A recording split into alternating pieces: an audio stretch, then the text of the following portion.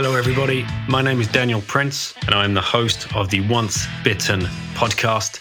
This is a podcast focused on Bitcoin.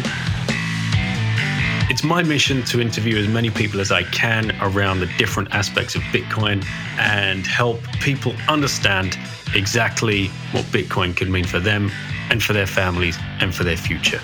I hope you enjoy the show. Thank you so much for listening. Hey guys, welcome to this edition of the Once Bitten podcast. Joining me on this episode, Austin Mitchell, one of the co-founders of Synota. What are Synota? Well, you're about to find out, but it includes the financialization of Bitcoin and the interconnection, the bringing together of the energy, the legacy energy world into the Bitcoin world, into the financial realms of how to effectively run a Bitcoin mining company, for example, which, let's be fair, those guys need a lot of help. That is one hell of a difficult business. And Synota are providing the tools in which to strengthen that. This is all part of strengthening the network, and I hope you guys enjoy this because Austin, I think, is part of building a great company and is full of enthusiasm, so enjoy the episode. Now, before we get into the show, please, if you want to learn more about Bitcoin, there are some ways that you can do that and acquire Bitcoin at the same time, because these Bitcoin companies that support the show are also supporting you on your journey down the rabbit hole. Swan Bitcoin, Relay, Coin Corner, and Hodl Hodl are all dedicated to helping you get Satoshis, and they're all dedicated to you learning more about Bitcoin. They all have very good education behind their platforms and their service. So, Swan is based in the US. Set up a dollar cost average account, use the code BITTEN, hit the link in the show notes, you're going to get a free $10, and they're going to help you with your retirement fund. They're going to hold your hand all the way through, teach you how to self-custody. As are Relay in Europe, relai.ch/bitten.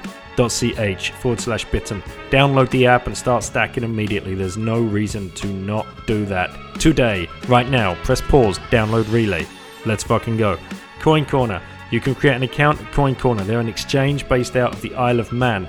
They can accept euros and pounds, and they are also able to set up your favorite merchant with a merchant account. So your merchant can accept Bitcoin. If they want, they can have that hit their account in euros or pounds if they're not ready to hold the Bitcoin yet. But slowly over time, they will be. This is a way to help people understand that they can accept Bitcoin and offer Bitcoin payments to a wider market. It's not the best solution, but it's what we've got, and this is a great way to offer that first taste of the orange pill to Bitcoin businesses. Wasabi Wallet. What do they do? Well, they offer you a CoinJoin service. Why is that important? Maybe it isn't to you. Maybe it is. Maybe you've not looked into it. Maybe you should, because there is an educational journey in itself into the CoinJoin rabbit hole. There are a couple of services out there. I urge you to do your own research, find the service that you want to use if you so wish. That's wasabiwallet.io. You can go and find an interview with Max Hillerbrand in the last few months there where we talk about Wasabi. Bitbox, I've got you covered. What is it? It's a hardware wallet. Why do you need a hardware wallet? Because if you don't have one, you don't have any Bitcoin at all.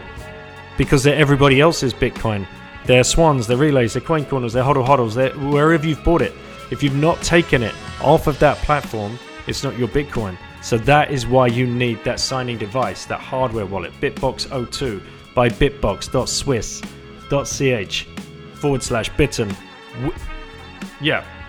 Bitbox.swiss/bitten will get you a 5% discount if you use the code BITTEN. Mempool.space. What is it?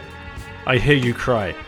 Well, it is another excellent way to start learning about Bitcoin and visualize the Bitcoin blockchain or the Bitcoin time chain. And when you're signing transactions, take a look at what blocks they're moving from and what blocks they're moving to and how to track a transaction. It's all there for you on mempool.space, and it's an incredible way to orange pill some other people that have not yet seen what this thing is. Orange Pill app is the place where you can go and meet your plebs, either events and conferences, stay in touch, direct messages. This is a one-stop shop for you to meet in real life Bitcoiners. It may be a dating app. Just a warning. Conferences. Where are you going to go? Get to Liberty in Our Lifetime in October. That is put on by Free Cities Foundation. It's an excellent conference about parallel structures, and it's a way for you to meet people from around the world and have a look at maybe how you could plug your Bitcoin life into another parallel structure. Very interesting conference. Bitten is the code. You're going to get a 10% discount. And get to Riga, the Baltic Honey Badger. That's in Latvia, and it's put on by Hodl Hodl, and you can get 10% discount using the code Bitten. Check out the show notes for all the other links and enjoy this rip with Austin. All right, Austin, we're recording. Great to meet you. Hey, great to meet you too. Right, okay. Austin Sinota, lovely job. Right, let's get into what we were about to talk about off air, which I stopped you mid-sentence. You told me you've got a meeting in an hour and a half, so we've got a hard cut there. And Yeah. you called it SOC 2, and it's some kind of compliance or regulation that you've got to go through. I sighed, rolled my eyes, and said, "God damn it, compliance!" And you're like, "Nah, this one's worthy." So let's hear it. What's going on? Oh man, you really do like the blank page starting point. Oh Because yeah. I don't think probably a lot of these podcasts start off with SOC 2 and what it's all about. But why is that it's valuable to us as a company? So first, what SOC 2 really means is it's really sort of touching on all aspects of your business from a security perspective to internal processes and controls. But it's a comprehensive way in which we are providing proof as to how we operate as a business and documenting everything in such a way that somebody external to the business can come in, review, audit, and ultimately come back and tell us where we're strong, where we're weak.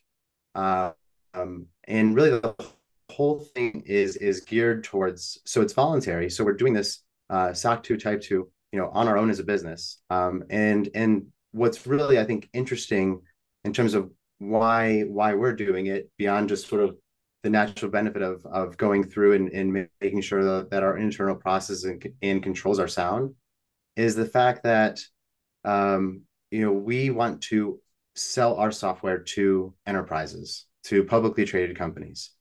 And when we first began this journey, being sort of the Bitcoiners that we are, and really being very proud of the solution that we had developed, one of the things that we were very clear, we're able to sort of clearly state up front and be able to prove, using the law and past precedent, is that Sonoda is not a money transmitter.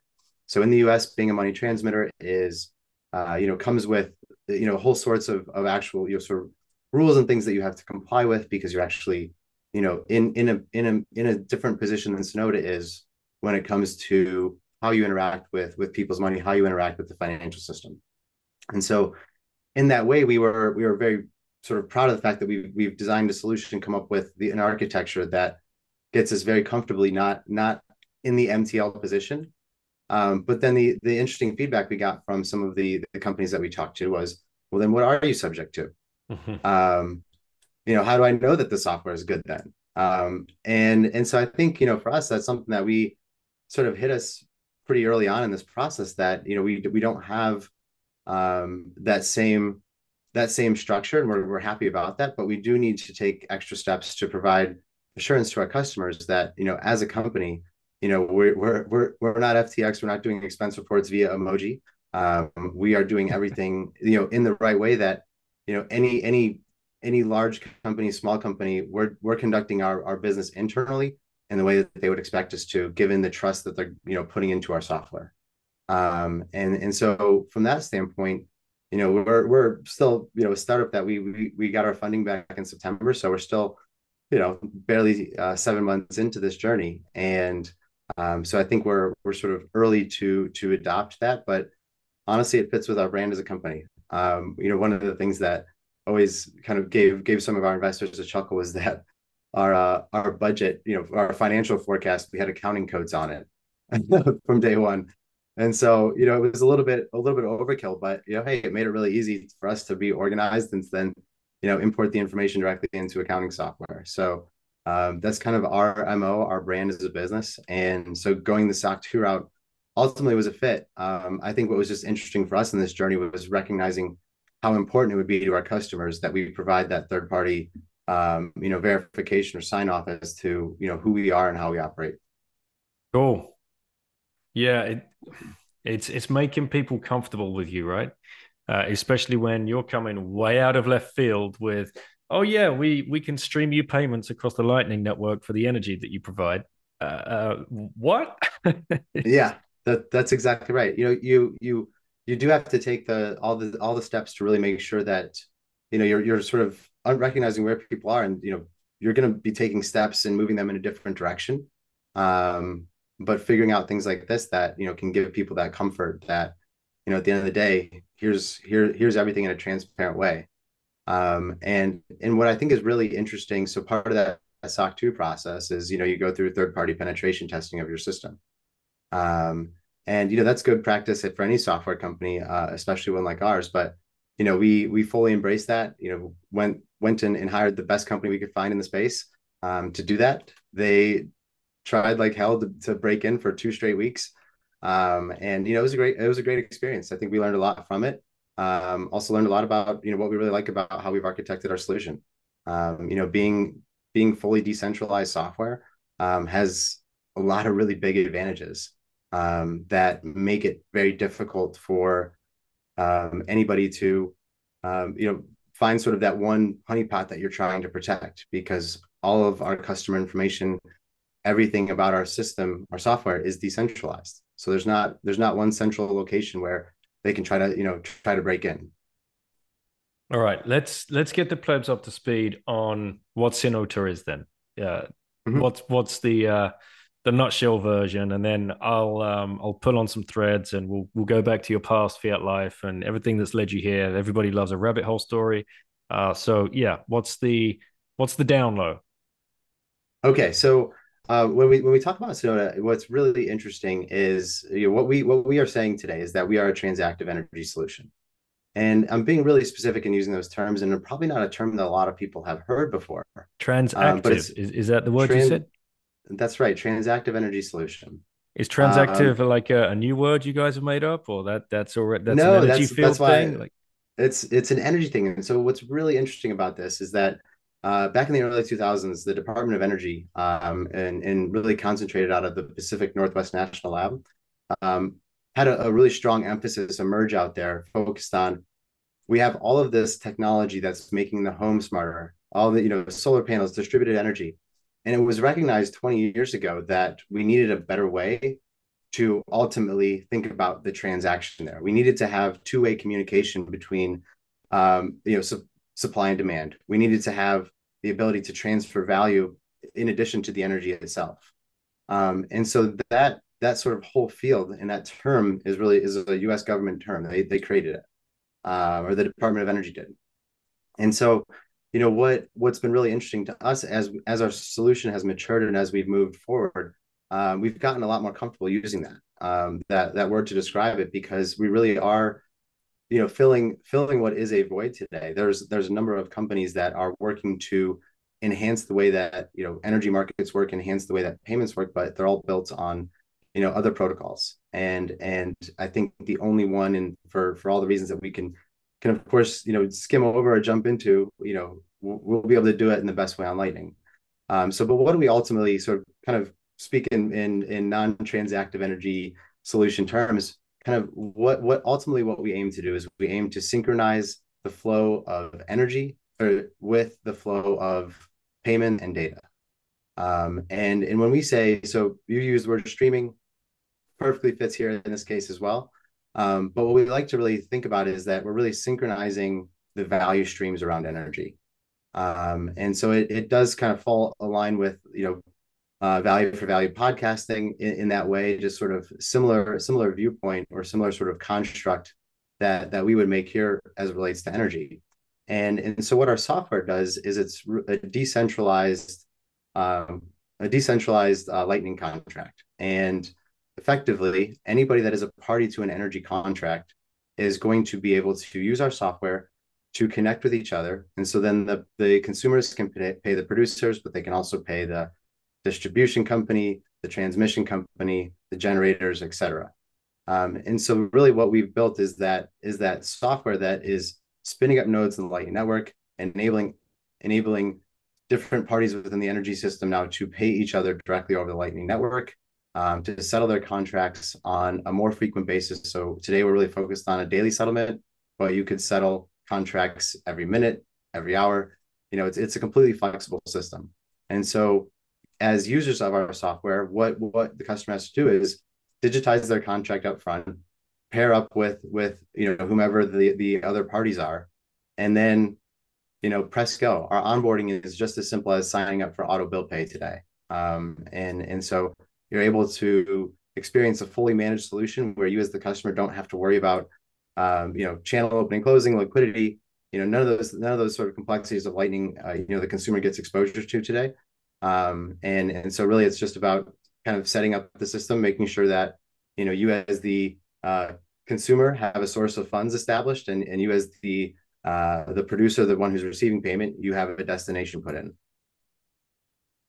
Could you talk us through like one of the more recent implementations, or one of more recent customers, like a use case scenario? Mm-hmm. You don't have the docs, the company, obviously, but just give us an idea of the kind of people that are coming to you and starting to use this now and see like what we see, basically. Yeah. So where we are focused, so our go-to-market strategy as company is focused on Bitcoin mining. And when I say Bitcoin mining, I mean the whole industry, the ecosystem around Bitcoin mining. What's really a huge advantage to our solution today is we have to think about on-ramps and off-ramps. And one of the good things about working with Bitcoin miners is they're already on-ramped. They're getting Bitcoin rewards every day. And so it's really natural to set up a daily payment cycle, that ties directly into that payout process. And the other advantage to it is that Bitcoin miners today are viewed as risky within the energy system. So what I say by that is energy companies focus a lot around credit risk. So they typically provide energy to a customer, a commercial or industrial customer, and then they bill them on a net 30 basis. So at the end of 30 days, the bill goes out, and then the company has usually 15, 30, 45 days to actually pay that bill. And so it's in that time that you see a company that the consumer in that case, gets, 60 days worth of energy that they haven't paid for yet. So that's where the credit risk comes in.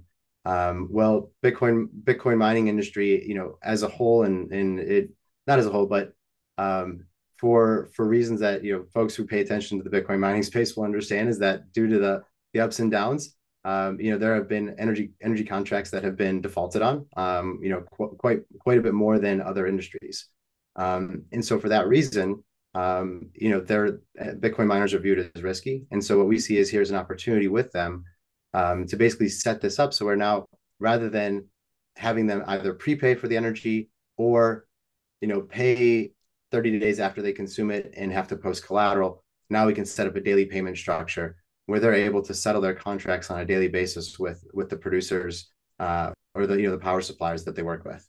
And so what's really neat about that is, so they're paying in Bitcoin, but then we're integrated with a third party today to then off ramp it into USD. So we're focused in the US right now, but to off ramp it into USD for the energy supplier, for the hosting company, for the broker, really anybody who is in that value chain today can be paid either in Bitcoin or dollars, and it all happens instantly over the Lightning Network. So pitching this obviously to the Bitcoin mining companies is easy. Like they're kind of like, where were you 5 years ago, right? But what about the other side of that deal? How have you found having those meetings and helping them understand like the benefits of being paid per minute or per day? I mean, they must get it, obviously, on an accounting standpoint, if you're speaking to the right people. But when they're, like you said, Bitcoin companies are viewed as being risky and bad for the environment and all of this other FUD. And have any of them even understood the fact that they're using, a Bitcoin payment rail like Lightning? And are you finding people open to it or closed to it? What's been, or a mix? What's been going on in the boardrooms? Yeah. Okay. So I think I also didn't even fully answer your last question, which is so our very first commercial implementation was with a Bitcoin miner and their hosting company. So and the next series of them will be similar to that. But so to answer your specific question, what I think is interesting. So I'm going to talk about really for our software, it's a two-sided sale. So we're selling to the energy supplier, the hosting company on one side, and then we're selling to the Bitcoin miner on the other side. And the nature of the sale can vary depending on the arrangement. We have some hosting companies that are requiring the software to be used. Others are offering it as an option. But I'll talk first and foremost about actually the Bitcoin miners because it's not actually a slam dunk there. Hmm. Through all of the market research that we've done, we really kind of break the Bitcoin mining industry into three buckets. You have, and the smallest of the buckets are the Bitcoin miners that are pure hodlers. So they may be vertically integrated. They may be basically using this as a vehicle to invest USD and get Bitcoin out, and so they have no intention of selling their Bitcoin. So coming to them with a solution that says pay your energy bills in Bitcoin doesn't really appeal to them. So that's so they're very bullish and excited about the technology, but not not looking to adopt it to pay their bills. The second group, I would say, mostly sort of buckets around probably the largest Bitcoin miners. But that's maybe not 100% true in all scenarios, but seems to be sort of the mode when talking with a large Bitcoin miner because of the Bitcoin assets that they generate on a daily basis and the sophistication of those companies. They tend to have more sophisticated approaches to their Bitcoin, so they're not looking, and they also have a balance sheet that they can draw that's holding cash. So for them, they're looking at their balance sheet of both Bitcoin and dollars, and they're making decisions on a day by day, a month by month basis as to which asset to use when to pay their expenses, to pay their debts. I mean, it's just much more sophisticated in how they approach things. And so, today what we offer is, not doesn't it's sophisticated in the sense of the technology, but in terms of balancing between cash and Bitcoin, we don't have that level of sophistication, baked into our software today. So we're not really sort of the ideal. They're not our ideal customers today either. Would be the more sophisticated, focused on treasury management at sort of that next level.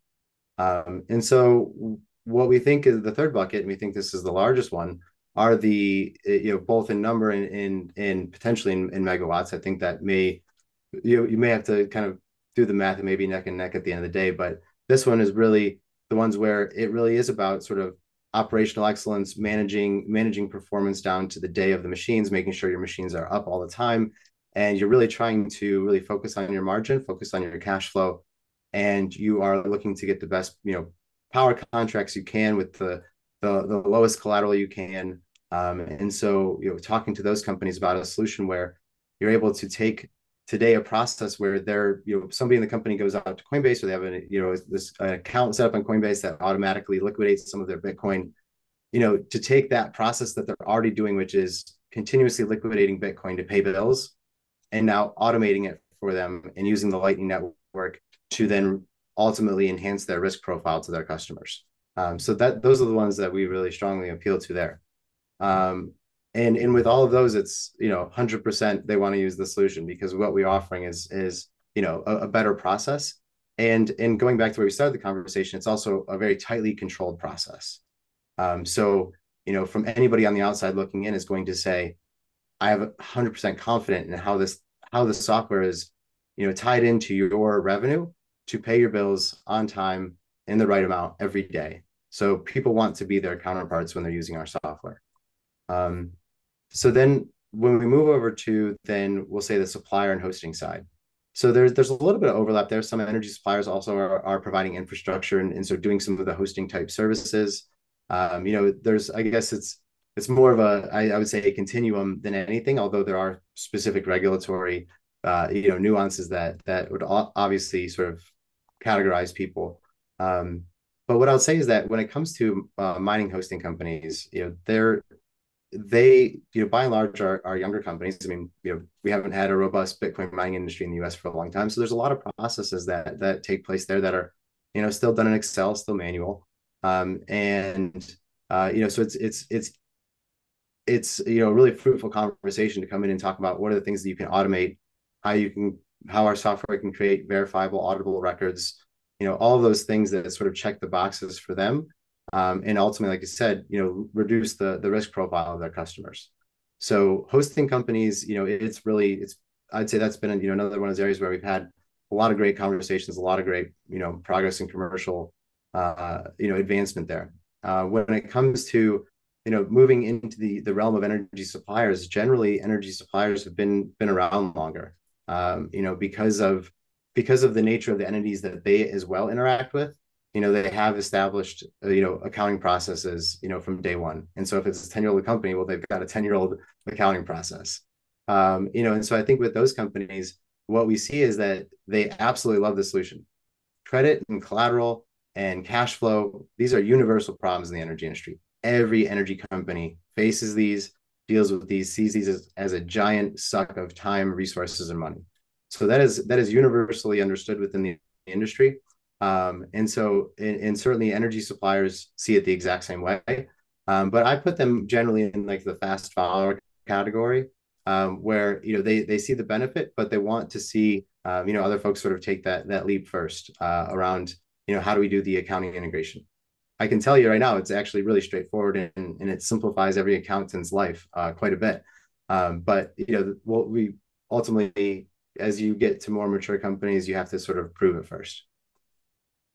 And there's other opportunities here as well, I suppose, especially with housing hosting companies, excuse me, because I would imagine they're renting large units, so they could be paying rental to the estate agent that's looking after that, or the property owner daily as well, rather than monthly, because people renege on their rental sometimes, right? So there's another avenue here. It's awesome. It is. I think one of the really cool things is that, and we're already seeing this where other parties. So we obviously start off, like I said, two-sided sale, but then one of the first implementations, actually it was a broker that brought us into that equation, because in the world of energy supply, brokers tend to be, they add a lot of value up front and help get these deals off the ground, get sites energized.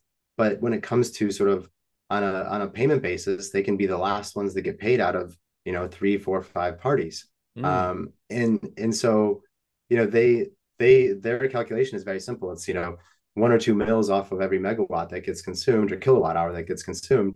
So they could say, hey, I'm reading the meter, I know how much I should be paid today. Well, we can now effectuate that and get them paid every day. And so just the same for the broker as the energy supplier, as the hosting company. Wow, that incentivizes everybody on that deal. Yeah, the incentive alignment is why I love Bitcoin. From the bottom up, the right incentives are there. So that gives me a nice little segue here to the rabbit hole story and what you were doing before Bitcoin. Obviously, something led you here. So let's go way back. Let's go back before you even discovered Bitcoin, before Bitcoin was even invented. What was going on back in those times, like post university? What led you into? I believe you spent your whole career in the energy industry. Something led you there. Yeah, and I can't give a total post academic, because really the first half of my career was in academia. As a researcher in the energy space, which led me to really get a deep understanding of the natural gas industry in particular. And so I can leave it sort of in a truncated view there, but really the first 7 years of energy for me were as in the role of a researcher, digging into data, building quantitative models and things like that. For. Oh no, I can't, because it was okay. So yeah. Sorry. No. I was just trying to spare the listeners right. all the details. I thought there was a juicy story there for like you. No. It's actually, it was really, I had wonderful experiences. So first and foremost, I was at the University of Dayton. University of Dayton is well known from sort of a building building design, control, energy efficiency perspective. So I got to work with some great folks there doing research on energy efficiency. Then I went to grad school. I went to Carnegie Mellon. There I did, did my PhD thesis on really three hot topics within what we call shale gas, but there's it's a type of natural gas development that was really springing up during my time in Western Pennsylvania, and so I got to sort of be on the ground as this new industry was coming to town and growing rapidly, and so ripped three things out of the headlines and said, let's actually get some objective science behind that to really understand what the truth is. And that was the from what I understand, that was like the fracking industry. Was that the That's fracking right. kind of boom? Okay. Yeah, Yes, and of that's course, exactly right. from an outsider looking in, fracking bad, right? Bad for the environment, bad for this, but it gets in the water and all of these. Who knows what the actual truth is? So could you give us some of the stuff and the data that you found doing the research, doing the actual work, boots on the ground? Yeah. So for the folks listening, so when we talk about fracking, there's actually really kind of two technologies that converged in really around the same time, in terms of their maturity and ready to sort of enable natural gas development from shale at scale. And one was horizontal drilling. So that basically means a natural gas, oil and gas company, natural gas company, they can drill a well down 10,000 feet vertically, Mm-hmm. and then they can turn that well at 90 degrees and then go another 10,000 feet, sometimes up to 20,000 feet. It is wild technology. And the entire time they're actually steering the drill bit to put it right in the middle of what can be, a layer of rock that is only 100, 200 feet thick. And they're trying to steer this drill bit, many miles away underground and keep it right in what they call the landing zone. It is incredible technology. And so on top of that, then came, hydraulic fracturing. Hydraulic fracturing, another thing that's really interesting, sort of a government-led effort back in the 70s that really sort of sprung that technology, sort of planted the seed around that technology. And it was, right around the 2010s, late 2000s that, all of the pieces and parts that enable you to basically take a liquid, push it into the hole that's been drilled at a very high pressure, and with something they call proppant, which is in some cases sand, but now more often it's sort of a manufactured product.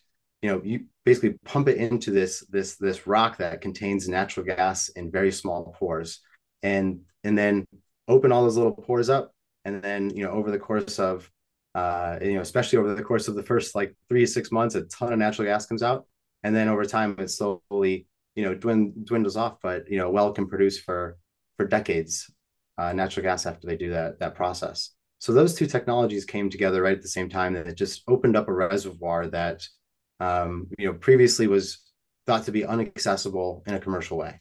Mm-hmm. And there is what's cool about shale, what people don't often know is shale is really the source rock.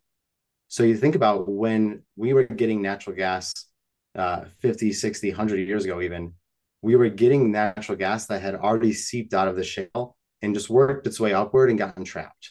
So it would get trapped in a dome. And what we were basically doing is we were sticking straws in and sucking it out of that dome of natural gas that got trapped. So it was very accessible. But it wasn't created there. It was created, the natural gas was formed in the shale. And so that's why this is so amazing, is we have gone to the source, and it's a very rich source in a lot of parts of the US. Okay, so my geology is very, very weak. So shale is a rock that's found, God knows where, subterranean, and it's producing the gas. It's not trapping. The gas is being produced within the shale rock itself. Yeah, so that is, the organic material is decomposing. Mm-hmm. So, when you think about what in the Marcellus Shale, which is in Pennsylvania, Ohio, a little bit in New York and West Virginia, that where it's, economic, that Marcellus Shale, that used to be long time ago the floor of a sea. And so Mm-hmm. a ton of organic material I don't know, it was like 500 million years ago. I don't remember my dates anymore, but that used to be a tropical sea. Dinosaurs died. It's all trapped in there. And so it's in that way that that dead and decomposing material over time has been a giant source of natural gas. But what it is it's continuously cooking. So as certain parts, fast forward another 100 million years, the places they're drilling today may not be economic 100 million years from now.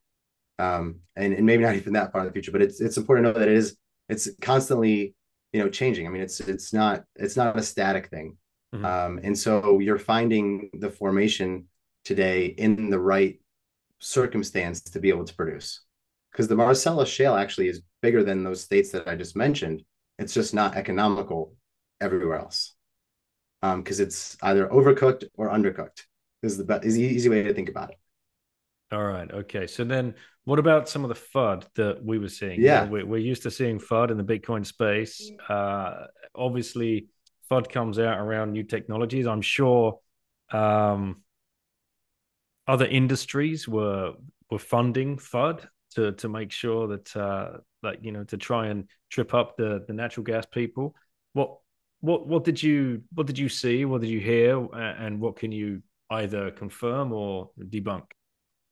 I think the thing is that it's really what's interesting in a situation like I got to experience in that time. I mean, so it went from nothing to now the dominant economic force in the region. And that was over a period of 5 years. Um, what you see is a lot of things changing and happening in real time, a lot of information that's not known. I think, as we sit here today, there's there's real environmental harm that happens when you lay pipelines and drill wells. It's all part of it's well known sort of what's happening here. You can look at pictures of parts of Pennsylvania that used to be continuous forest that are now chopped up with well pads and with pipelines. They don't grow forest back on top of those things. They have to stay that way for as long as the wells are in production. And so the research is clear in terms of what does that mean for the animals that enjoy continuous forest. Um, but there's also some animals that thrive. So I always tell people when it comes to environmental things, there's no there's it's never not there's always a lot of nuance. And I think that it ultimately does boil down to the quality of the operator doing things. Do the people really care about how they're doing things? Do they cut corners or not? I tend to just see that being the biggest source of differentiation in terms of ultimately what are the environmental outcomes going to be. And when it came to my research, the research that I did, without going into the individual things, it showed that I did one paper that said, hey, the industry can do better. I did one paper that said the environmentalists are they're concerned without cause. And I did a third paper that said the regulators need to get better data because they're giving both sides bad information. And so I guess through that lesson, I just learned that if there's no black and white per se. It's you just have to dig in, understand, work to bring the best operators into the space and think long term. My biggest thing that I kind of walked away from that I still think is woefully misunderstood, and for the people that do understand it, intentionally not being addressed to the way it should, is long-term environmental liabilities. And what ultimately happens is when we talk about fossil fuel development, it is very profitable when you drill that new well. You can earn your money back in a matter of months because so much natural gas comes out.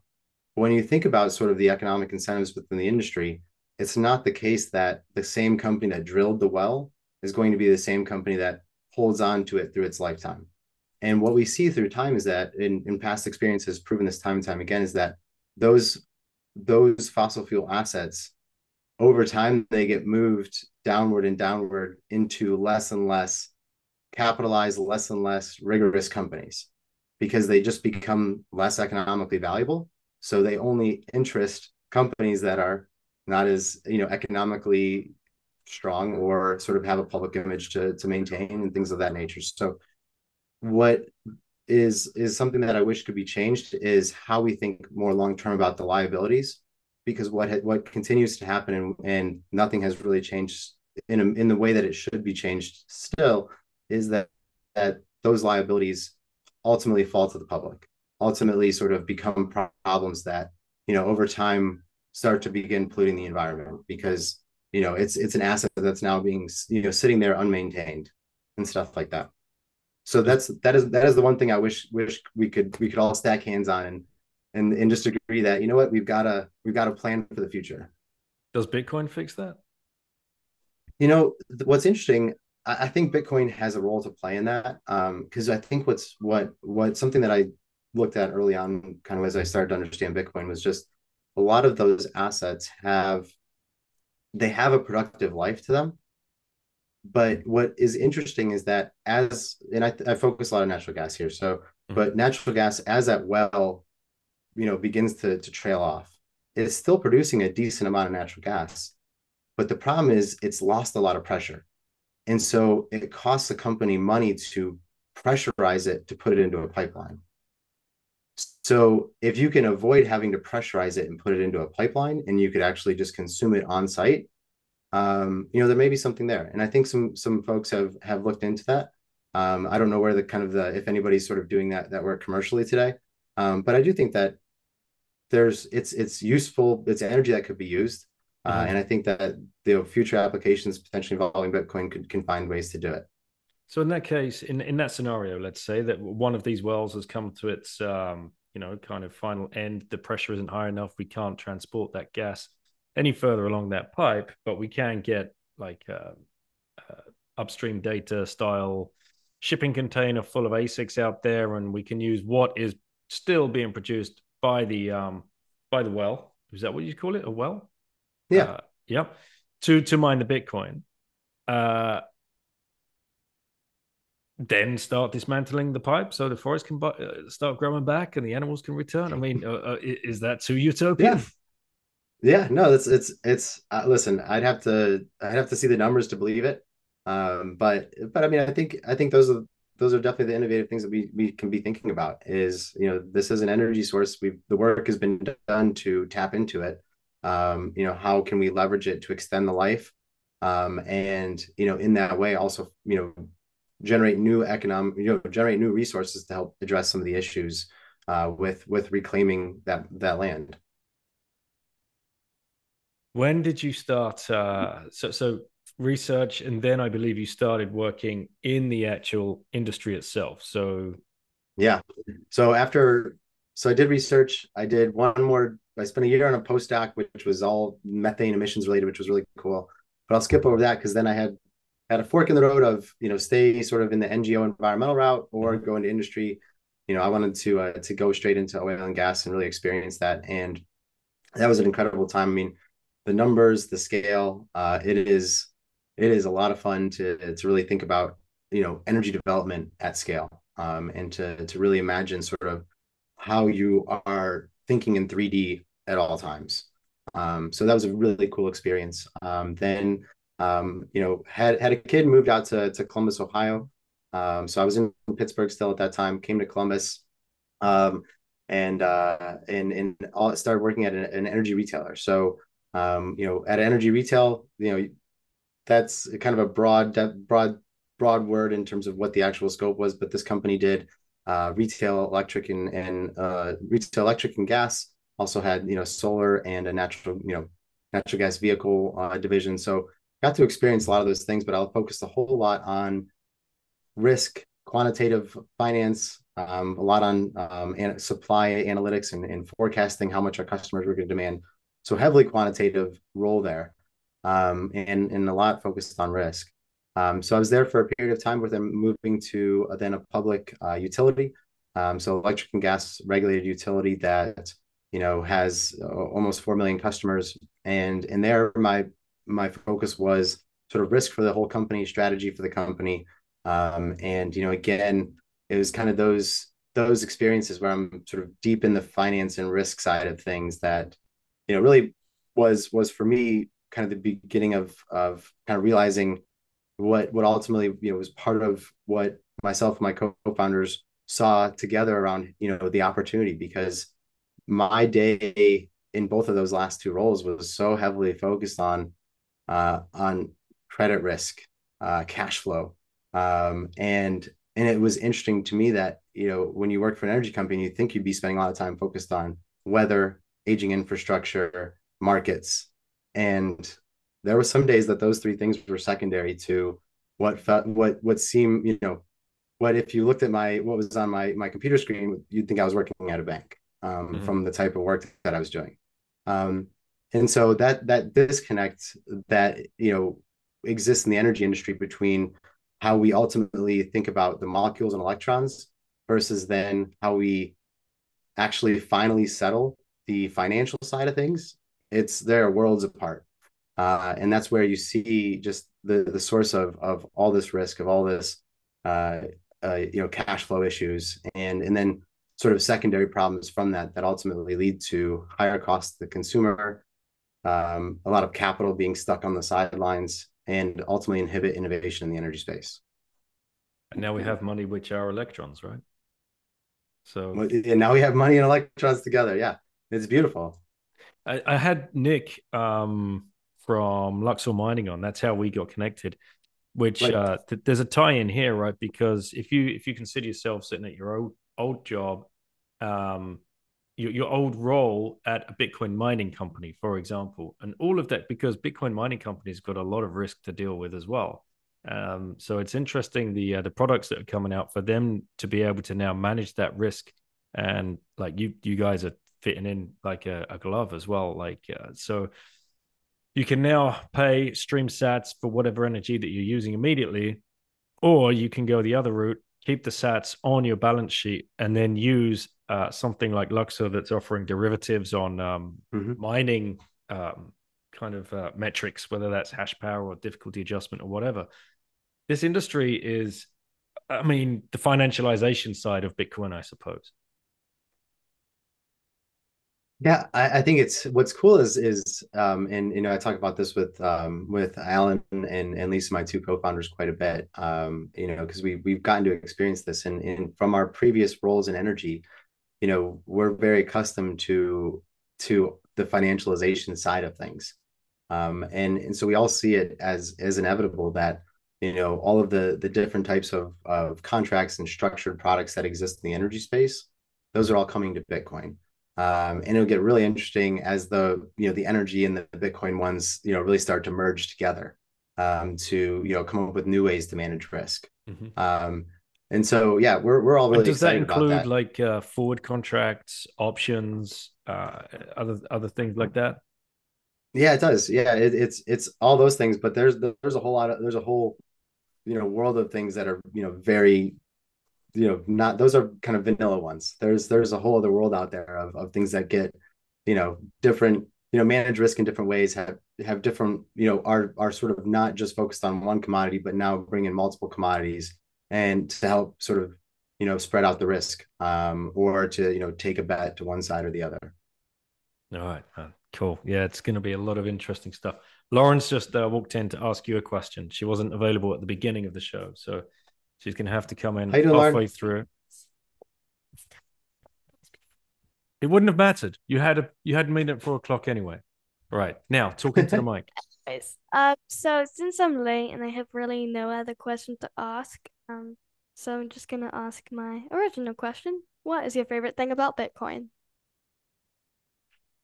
Well, thank you very much for the question, Lauren. I appreciate that. My favorite thing about Bitcoin is going to be the people today. What has truly been, and I'll admit, Lauren, my response to that question may change over time, and it probably has been different in previous things. But as I sit here, right now, I feel so blessed to work with the people that I get to work with. This industry, from the very beginning, thinking, open source, collaborating on its development, and getting to where we are today, it attracts a certain type of person who is imaginative and very hopeful. And that for me is been the best thing, because I've made so many great friends, connections, and I look forward to going to conferences and seeing people who I now consider friends. I've never worked with a better group of people than who work for Sonoda today. We're all Bitcoiners, but very different backgrounds. But it's sort of what is all attracting us to this space, and what sort of unites us. This shared purpose. It's really been awesome. And so, as I sit here today, first thing I thought, Lauren, is that I just feel very blessed to be working with Bitcoiners. Yeah, that's pretty much my answer too. I love hanging out with the Bitcoiners. Yeah, we So just did it all fun. weekend, huh?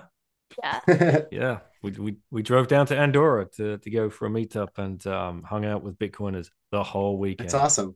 But yeah, every time I went, I was mostly sleeping on someene's couch. So That's because we talked till midnight and 1 a.m. You're staying up till 1 a.m. Oh my goodness. Yeah, of course, because Dad's busy talking about Bitcoin. He doesn't see the time, and then oh, look, your daughter just fell asleep on the couch. Oh shit! Right, okay, let's go. Time flies. I love it. So what did Exactly. what did you learn this last weekend, Lauren? what did I learn this week? No, this weekend Wait, from the this weekend. from hanging with the Bitcoiners. Just learned that the Bitcoin isn't actually in your wallet. Hmm. Yeah. That's a key thing to learn. That is a key. All right, I excellent. love it. Well, thanks for your question. Yeah. Thank you very much. Thank Nice to meet you. you. Nice to meet you too. All right, we've got to that point in the show where you're going to tell us your rabbit hole story. What led you to look into that hole? Because there you are, you're fine. You got your kid, you moved to Columbus, you got a nice job, well paid, I'm sure. Well done, Hmm. very good career. All of a sudden, something taps you on the shoulder and says, "Yo, you better look at this quick." Yeah. Yeah, it was early 2021. I'd been I've had a DCA since early 2018. When right around the run up there and sort of sitting around traders and commodities being their business, it got everybody excited. Not that we were trading Bitcoin there, but it was interesting. And so I just said, hey, there's something here that I like, and began the process of just slowly learning. But really, where when I dove in was early 2021. Here I am. I'm thinking about working at the utility at the time, thinking about strategic ways forward. That utility was positioned in a way that I saw potentially a lot of opportunity with Bitcoin mining for them specifically. And so after a couple months of talking with my boss at the time, who is a good friend and love, but not a Bitcoiner. Finally convinced him to send me to Bitcoin Miami. And, I showed up there, in a suit, just as I would at a normal energy conference, and, quickly, realized I was a little out of place wearing that suit, but felt right at home otherwise. And what was really cool was, ended up attending the Thank God for Bitcoin prayer breakfast that Jimmy Song hosted.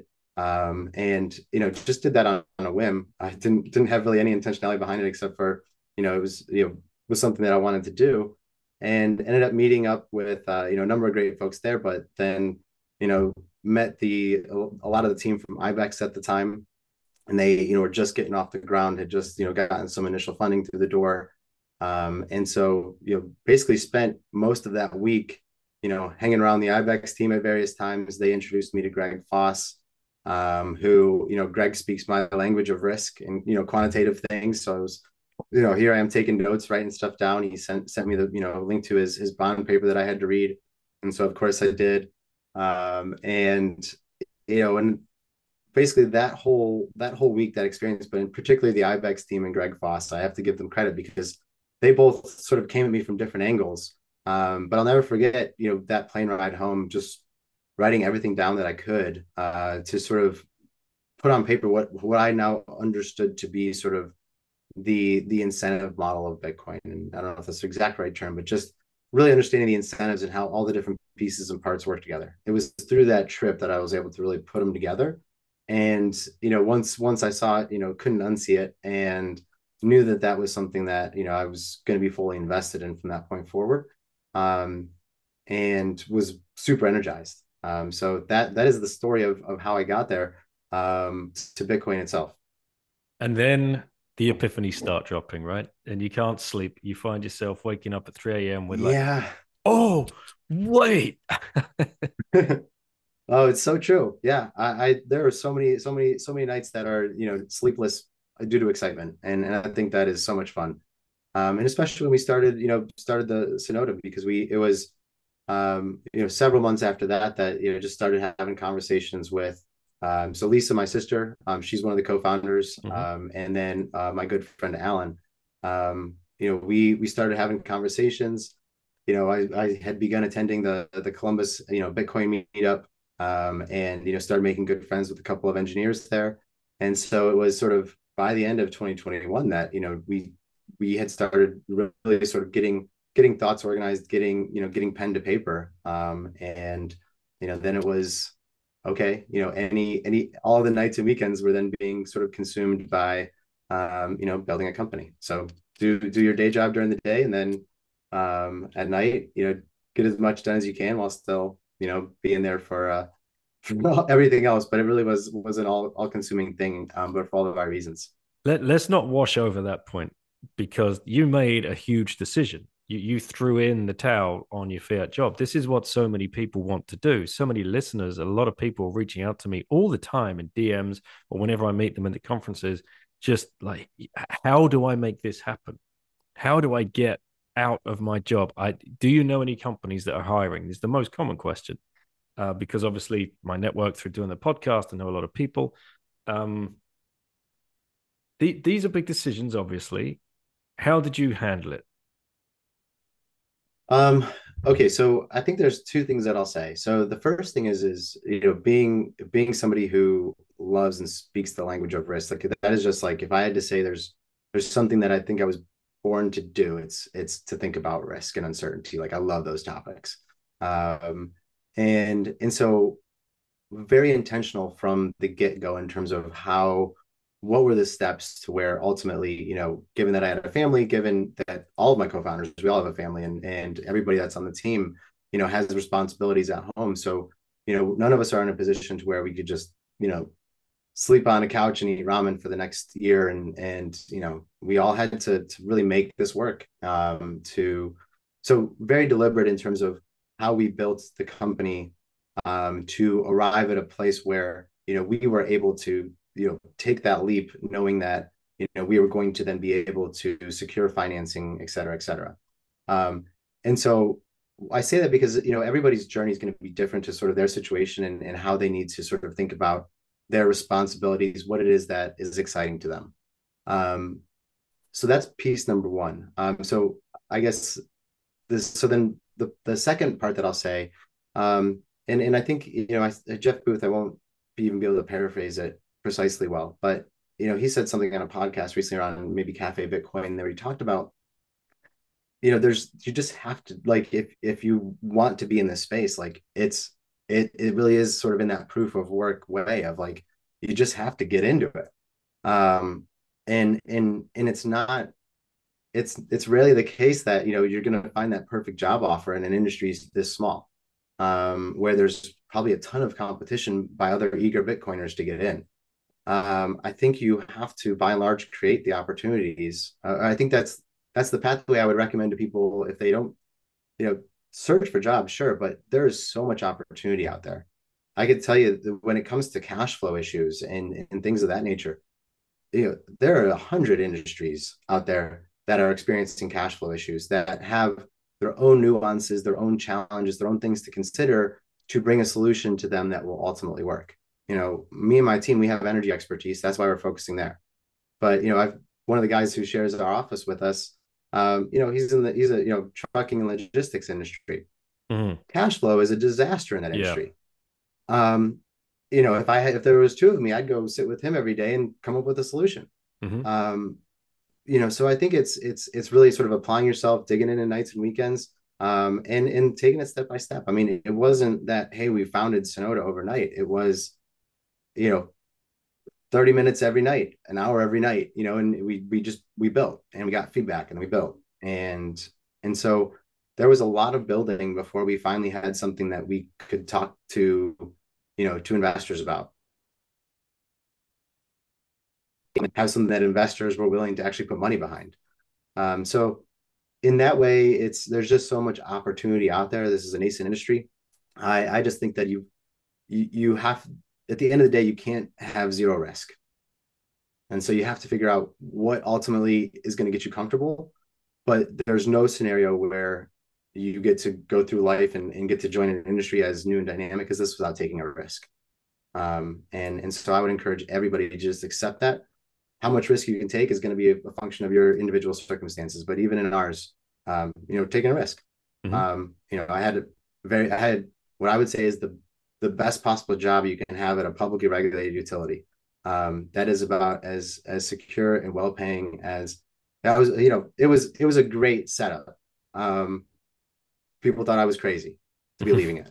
Yes. So I took a giant pay cut to come here. Like that's just the nature of it. But able to make it work, and I'm having more fun today than I have at any point in my career. And I am so lucky to be working with the people I'm working with. So at the end of the day, no regrets. And I think that I haven't talked to a single person who's entered this industry, regardless of how they got here, who regrets joining it. How important were those meetups and those in-person kind of meetings that you would have with, whether it's with the team or with strangers, but Bitcoiners at the same time when you were going through that process? Yeah, well, the first two engineers we hired, met them at the meetup. Okay. And then, Max in specific, Max and Colin, they're both friends, people that I, admire and respect and just think the world of for, not only who they are as people, but also just sort of the depth of their knowledge and the passion they bring to the space. It is truly their passion that helped suck me in even further.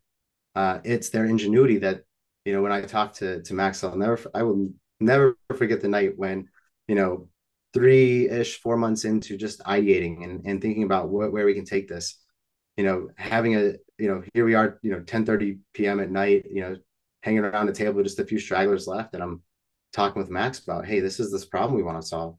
And in his exact words, I'll never forget, we can solve that. And so, then we started putting in, okay, well, what does solving this mean? And, Max being as talented as he is, started, churning out code. And, it was, we were able to get that first MVP, put together pretty quickly to help prove that what we said we could do. And then, things just picked up steam from there. So yeah, it's hugely important. And what I'll also say is it doesn't stop there, because what's been really neat is that that our Columbus Bitcoin meetup continues to grow. So when I started going, it was kind of right at the very beginning. There's like 4, 5, 6 people there, and we've had events recently where there's been 50 people. And so I think it's the relationship that we have with the meetup is even better, because we're helping to we host the meetup once a quarter now at our office. And we have opportunities to further bring people into the space through that meetup, because it's now we're able to do some things that are really cool to sort of highlight, here's what's happening in Columbus. Here's this community that's growing. And you see the different, unique talents and things that people bring. Everybody's got, somebody who's got a special skill set. We've got, somebody who's really, makes amazing maple syrup and brings it to our meetup and sells it for Bitcoin. We have another person who's amazing at videography and production. And so they've been, filming some of our events. Things like people bringing their own talents, to this. And it just goes to show that the whole ecosystem needs everybody contributing in different ways. But that's where that common purpose unites us. And we find ways to do things that are really cool and special. So I'm excited that it's going to, momentum continues to build, within Columbus. And I think a lot of meetups can say that, and that's really cool. Yeah, it's so awesome. And like this idea of the social layer of Bitcoin, I know listeners are going to roll their eyes as I shill Orange Pill app and any conference out there, but I truly mean it. When you do get to meet Bitcoiners in real life, if you've never had that experience, like 2021 in Miami, right? Like you will never forget that for the rest of your life because look at what you Mm-mm. exposed to. A team of young people, like I know Jose, co-founder of IBEX, they're so focused on what they're doing. They're trying to build a payments network. And Greg Foster knows how to risk and like, bam, it's like, oh yeah, shit. I just bring these things together and I create a company. Mm-hmm. You Mm-hmm. wouldn't be here today if you'd not gone and met those people. And that's why I really kind of beat the drum on get out there, meet your plebs, find your people because incredible things happen when you do. That's exactly right. Yeah, couldn't have said it better. All right. We've got to start wrapping it up because I see the time here and I've got the last question to ask you. If you had one last orange pill left to give to somebody, who would you give it to and why?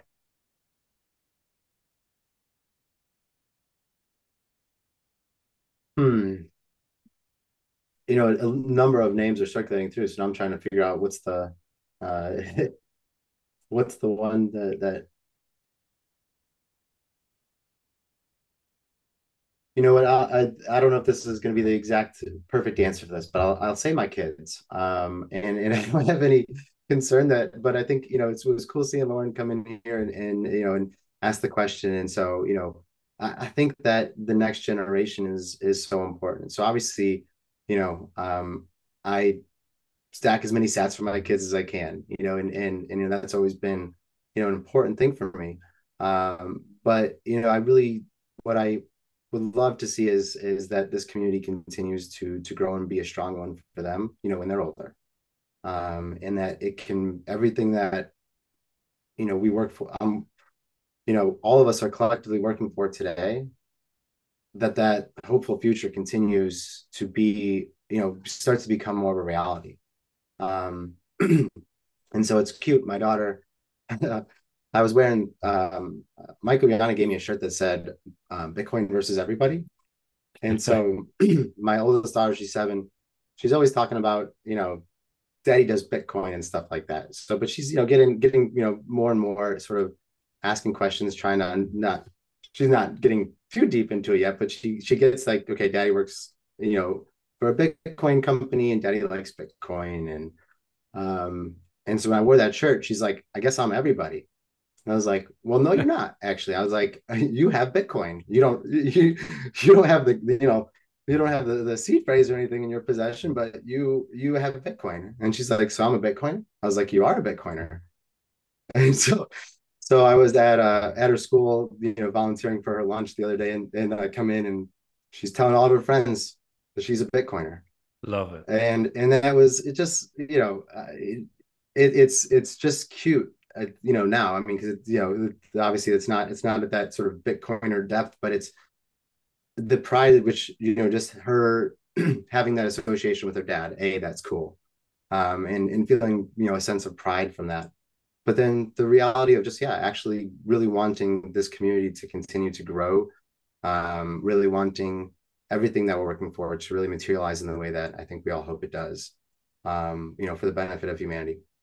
And so I hope that she can be a part of that. And yeah, that'd be she, and I have a son too. So both of them, he's not as he's a little younger. So, but yeah, I want them both to have their orange pill moment, and to really find this community to be one that is at the forefront of positive change.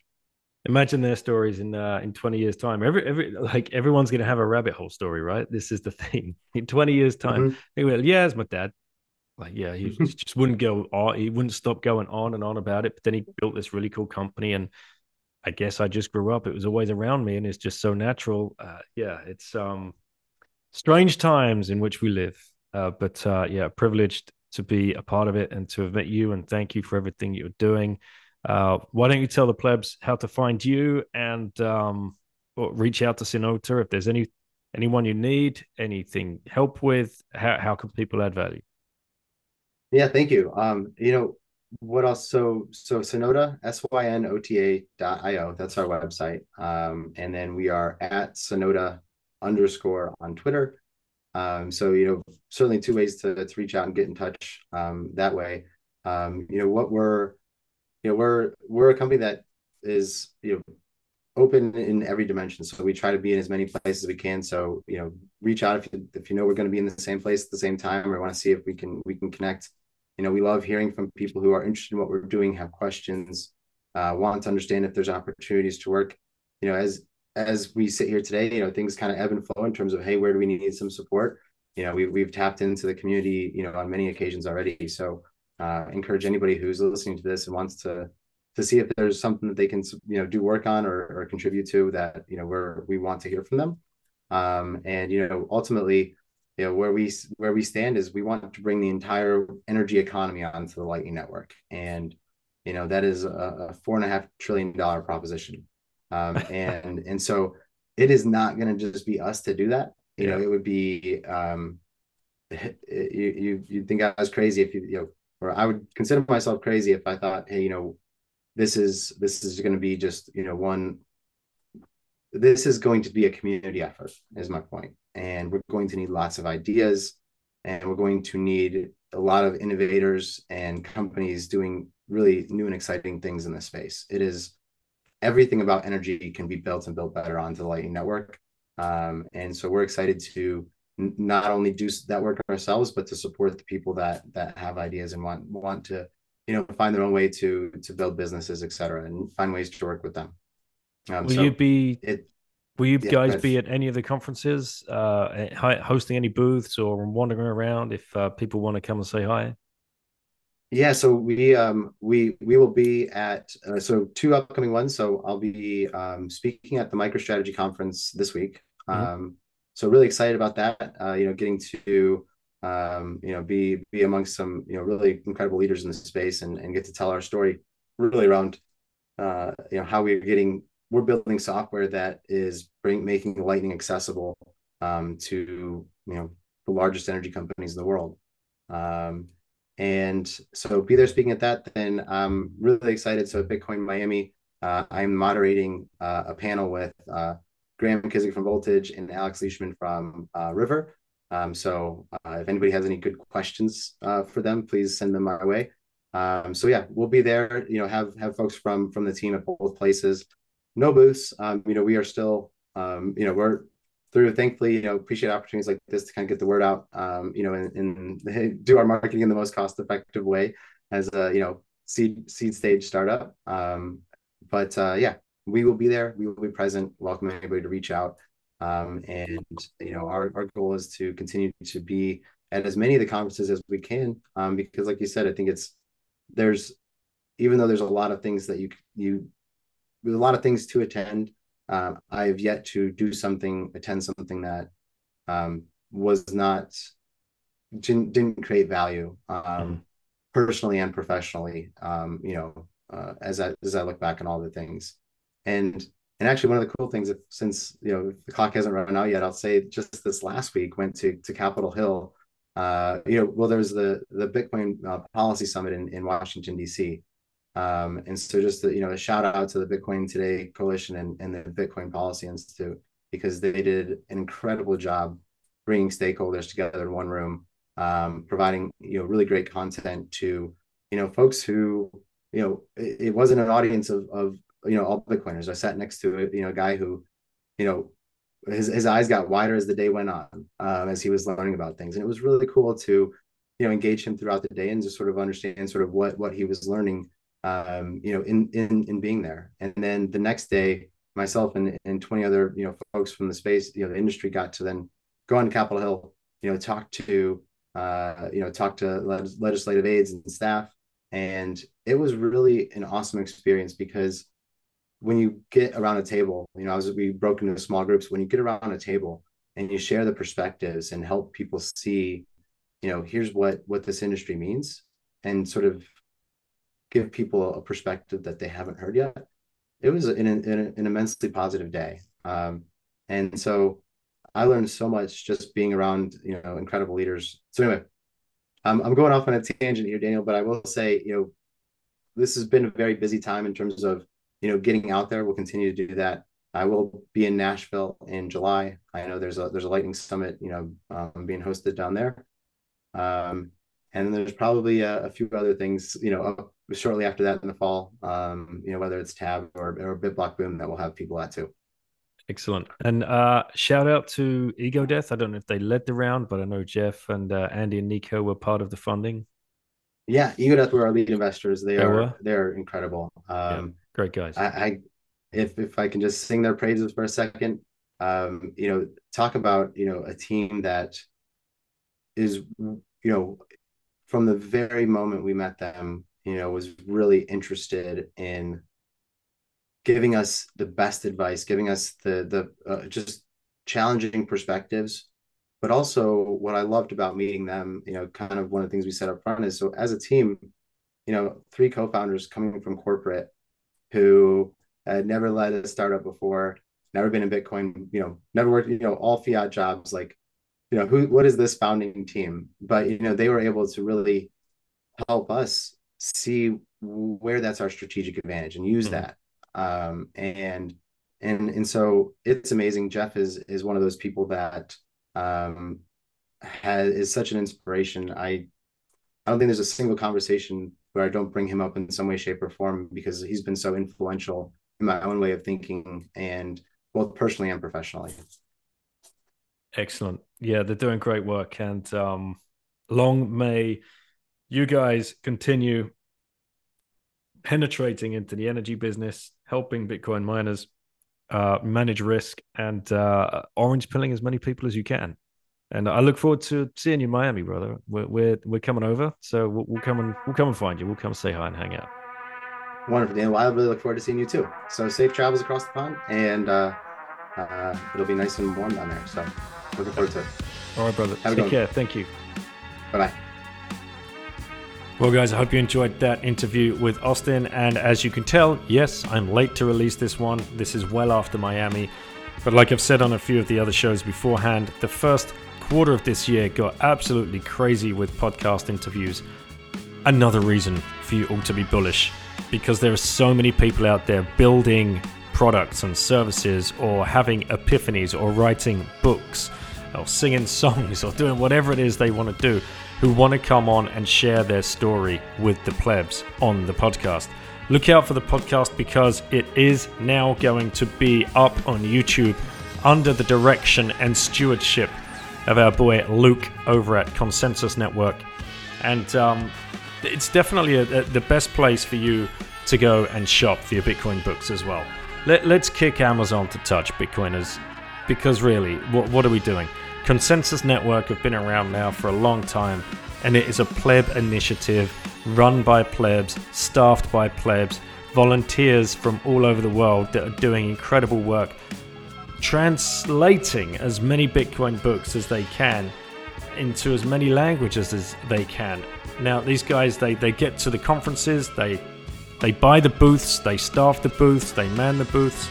This is a huge operation, and the only way they can survive is if we buy their books, or buy their books for our friends and our families.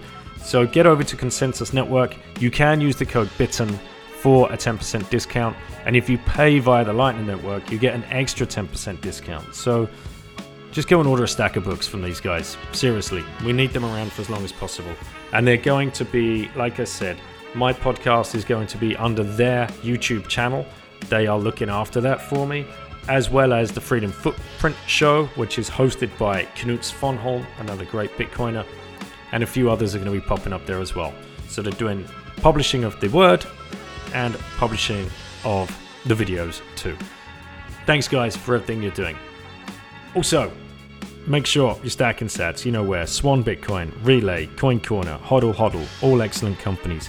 WasabiWallet.io if you want to go down the CoinJoin rabbit hole and start coin joining some of your stack. Many of us in the space, we have what you have, like 2 stacks, I suppose, a KYC stack and a non-KYC stack. Why do you have the 2? Well, there weren't that many non-KYC services around in the early days, so these services are growing. HODL are the place to go for that. They've been around as one of those longest solutions for you. Mempool.space, new sponsor to the show. Big shout out to Simon. Thank you very much. And the team, of course, for what you guys have built. My goodness, if you've not been to Mempool.space, go have a look. Or if you haven't been there for a while, go have a look, because they are iterating all of the time and they are growing. And again, it's a great educational tool. Orange Pill app, go meet your friends in real life, your new friends, your best friends, your Bitcoin friends. It's incredible how this social layer of Bitcoin is all coming together. And as a good friend of mine, Izzy, would say, we're all biomagnetic nodes. And Knut has talked about this as well. His talk in Prague was about us being Bitcoin. It gets very deep, but when you understand the network effects of Bitcoin is actually the network effects of human beings, this kind of redefines your whole thinking around life and community and society as a whole. So get out there, meet your people. Orange Pill app is the best place to do that. $3 per month is going to connect you with people close to you, or people in the new towns that you might be traveling to, or events that you didn't even know were happening just around the corner. Conferences, the Baltic Honey Badger, Riga, Latvia, High Signal. Code BITTEN gets you 10% off. That's put on by the HODL team. And also Liberty Now Lifetime, put on by Free Cities Foundation. I'm hoping to learn more about their free economic trade zones, the one such as Roatan in Honduras, where a good friend of mine, Dushan, is currently setting up Amitiage, an educational center on the island, and it looks like a paradise. So fingers crossed that we get out there soon to visit as well. But these are the kind of people that come to Free Cities Foundation Liberty in Our Lifetime conference, like these intentional communities that are springing up around the world. So why would you not want to go and check that out as a Bitcoiner? Check out what tools are going to be available to you in the future as you kind of navigate this path into the unknown of Bitcoin hype or Bitcoinization. Anyway, I'm rambling. Take care. Catch you on the next show. And that conference, by the way, you get 10% off if you use the code BITTEN. See you in the next show, guys. Take care.